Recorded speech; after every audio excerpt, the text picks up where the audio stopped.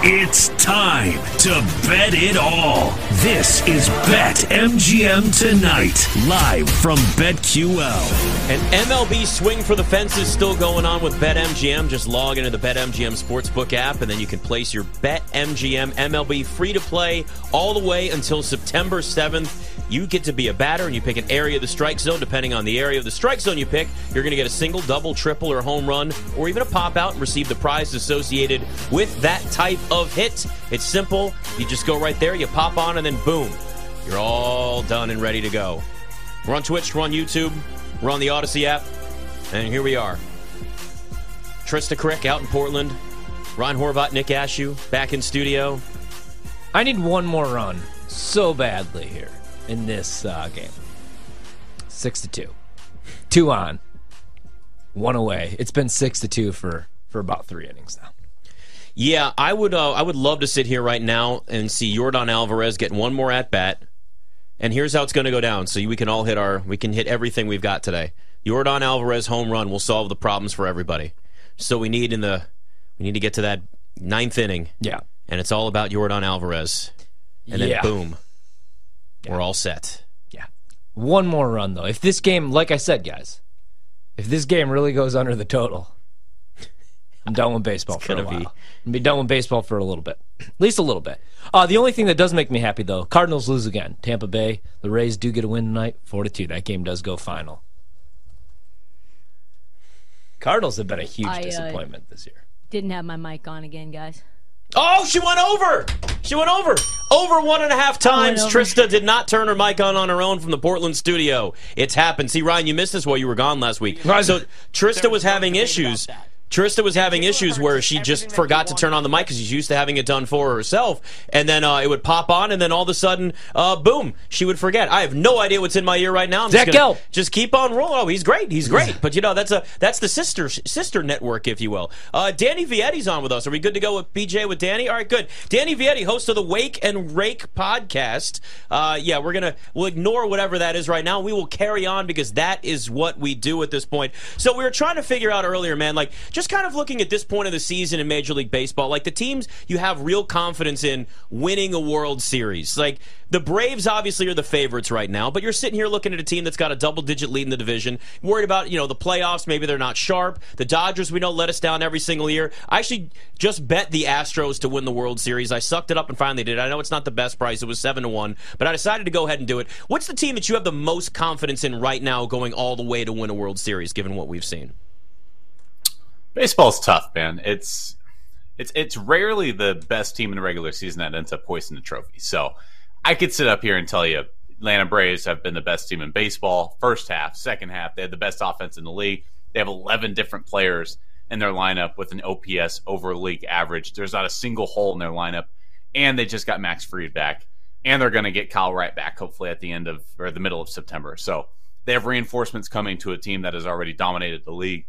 And then once postseason time comes, we see a team like, say, I look at the standings now. Let's say the Chicago Cubs sneak in and they get hot at the right time and they go on a run.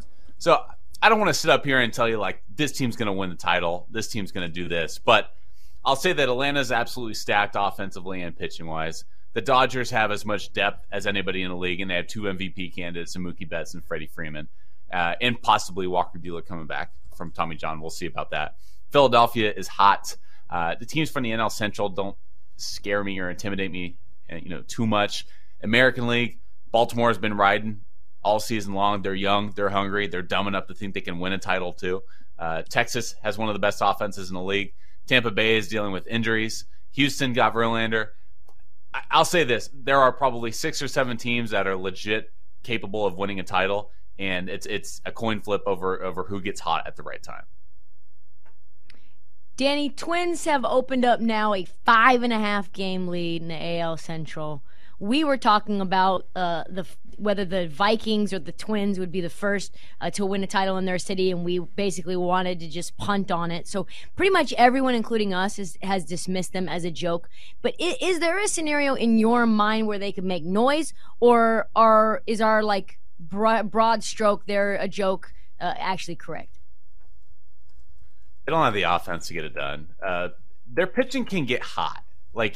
I'm looking at their rotation now, like Joe Ryan, Sonny Gray, and Pablo Lopez. That's plenty enough to get it done, and they could get hot. Their rotation can. But they have the highest strikeout percentage in baseball among their offense. They didn't really make any moves at the deadline that's going to move the needle offensively. Byron Buxton's injured right now. He's probably their most talented hitter. Joey Gallo's strikeout percentages are still through the roof. He's hitting $174, it looks like. They just don't have any depth at all. And Carlos Correa is having a down year, too. He's probably their most established hitter. I don't see the Twins getting anywhere, not with that offense. They strike out at way too high of a clip. And in postseason time, those rotations shrink from 5 to 3, 4 tops. So you're going to see the top arms in baseball going against one of the worst offenses in baseball, at least strikeout percentage-wise. I'm not buying Minnesota. I know teams can get hot. I wouldn't put my money on Minnesota. I think probably, we talk about these markets, and, MVP's been decided for a long time in the American League with Shohei Ohtani. The Cy Young Award, it looks like it's most likely going to be Garrett Cole, at least if you're looking at the betting market. He's minus 200. But the Cy Young market in the National League is really interesting now, especially after what we just saw from Spencer Strider. Now he drops to plus 220. Zach Gallen's 3-1. Blake Snell's 4-1 currently. If you were going to place a bet today or just make a pick as far as who's going to win National League Cy Young, where would you go? Strider's been cooling off a bit. So I was riding that Strider train all season long. I go with the recency bias with these player awards because we all fall into it. Blake Snell's been the best pitcher in baseball since the calendar turned to probably May. So you're looking at, let's say, Snell, rides this thing into the end of the year. Padres sneak into the playoffs. So you're looking at a Cy Young candidate, a guy, by the way, that was completely overlooked and left off the All-Star ballot, which was a crime against humanity. And so maybe they're looking to, pay him back, if you will, with a little Cy Young. So I like the recency bias guys with player awards. It's a narrative award, and right now, with nobody really running away with this thing, Zach Gallen is one of the front runners too, but the Diamondbacks haven't been playing well of late. Logan Webb's been pitching well of late, but right now, if I were to put my money on anybody, it'd probably be Blake Snell, just because of how streaky he is of a pitcher. How do you see the NL Central shaping out when the season's done? Another division that nobody really scares me, to be honest. Right now, you have Milwaukee in the lead. I think the team that is the biggest threat playoff-wise is a team I kind of mentioned already, and that's Chicago.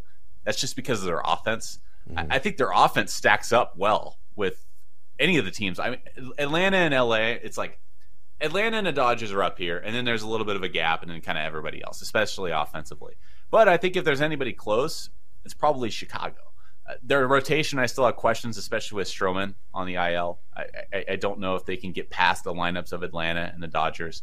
I think that team has the best capability of getting hot at the right time when you're looking at the Central teams. Milwaukee just got Brandon Woodruff back to add to the rotation. So they're healthy. Corbin Burns has been one of the better pitchers in baseball since the calendar turned to June. And then they have Freddie Peralta, and they're starting to get healthy. They're not too intimidating lineup-wise. And then I think Cincinnati, they've been a great story. I just think they're going to fall off. I think they have a lot of really good young talent. Very disappointing deadline. Their only acquisition was a middle relief pitcher in Sam Moll. And this is a team that was in dire need of pitching before the deadline. So I don't see Cincinnati going anywhere. Milwaukee's very bleh to me. I think Chicago has the highest ceiling of those squads. I'm curious your thoughts on the Blue Jays, because on paper it feels like their offense should be clicking, but they've been kind of up and down. What do you think their ceiling is? Do you think they are a wild card team? Do you think that they don't make the playoffs? They're a team that absolutely has the capability of getting hot at the right time, and I think the X factor is really going to be Alek Manoah. He's actually been pitching, still walking guys at a high clip, and he's got to figure that out. He's got to figure out a way to throw more strikes and get ahead hitters. But rotation-wise, you have Bassett, Barrios, Gausman, and then after that, it's like, okay, are you going to throw Kikuchi out there? Are you going to put Manoah out there? If Manoah can figure himself out and be the all-star Manoah that we all knew and loved for the past couple of years, he's going to be your X factor. Because I mentioned that come postseason time, your rotations shrink to 3, 4 at most. So if you have a 4 starter, which is what Toronto was missing last year in the playoffs too, if they can get a hot Manoah, I think they absolutely have a chance because their lineup is so deep. Vladimir Guerrero Jr. has not really been MVP Vlad like we were all kind of hoping for, but he can get hot at any time. His power numbers have dipped a bit. This team has the capability of getting hot because of the talent that they possess, and they have a variety of different hitters. They have contact hitters like Whit Merrifield and Kevin Kiermaier, and then you put that together with some power bats with Vlad, and hopefully Bichette comes back healthy, and Chappie. They're very they're not only deep, but they're different in so many different ways. Danny, I hate that I have to do it, but I'm ready to bury the Angels this season. Now 2 games below 500. They've lost 7 straight. They're 2-8 in their last 10 after not selling at the deadline, which, got to be honest, I wouldn't have sold the Ohtani. Like, making that run, you might as well just went all in. Although now you're probably going to lose them for nothing. So what do you think ends up happening with Ohtani? You know, if you were going to make a guess today, where do you think he ends up next season? Breaks my heart, man. I was all in on the keeping Ohtani and going for it. There's nothing guaranteed. That's what I loved about it. Like, you have no idea where Ohtani's going to go next year. You have no idea about, like, Trout's health. You don't know.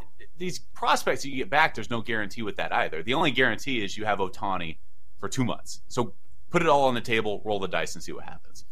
Hindsight's going to be 20/20, and if they don't end up making the playoffs and lose Ohtani, they're going to get ridiculed for years, unfortunately.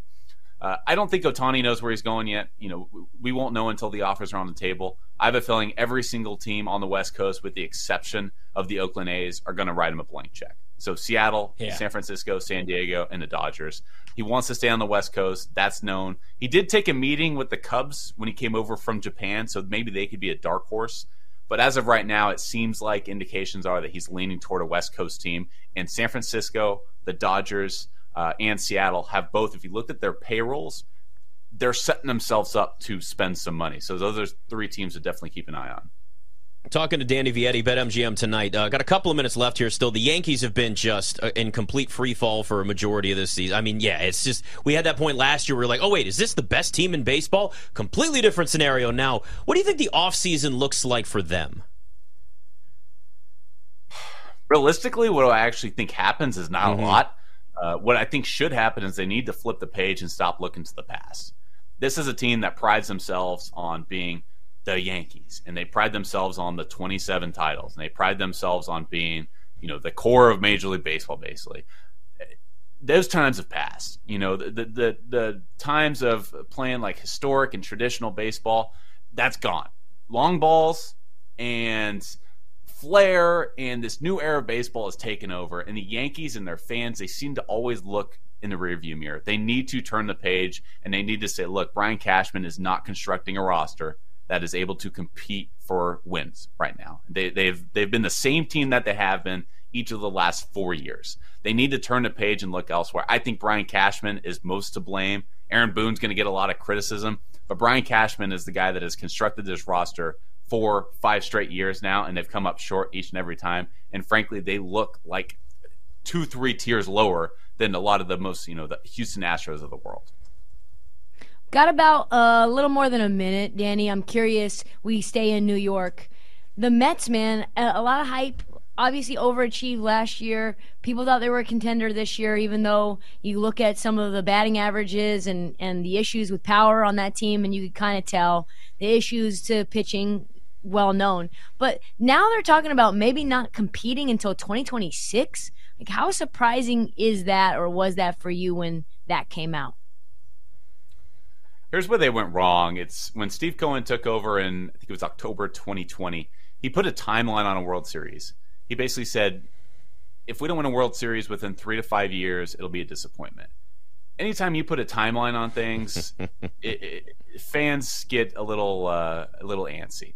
And now you're putting a timeline of not competing for another 2 years. So that those 5 years that you supposedly sort of promised a World Series, now it's not even looking like you're going to be a playoff team within that timeline. So fans get antsy. I think they did end up making the right move, because right now you have they had two 40-year-old pitchers, and they're not going to be big pieces of their core. If you wanted to compete in 2024, you hold on to those guys. But clearly they're not looking to compete in 2024. So they reset the timeline. They got Drew Gilbert. They got Baby Acuna. So maybe you're hoping those guys kind of turn into stars for 2025. It'll be interesting to see what they do with Pete Alonso and Frankie Lindor if they want those guys to stay intact with this core. Always a soap opera with the Mets, that's for sure. Danny Vietti, Wake and Rake podcast, still is and always will be one of my favorite names for a podcast by far. Really appreciate the time. Thanks for coming on with us, man. Thanks, man. Thanks, guys. Appreciate it.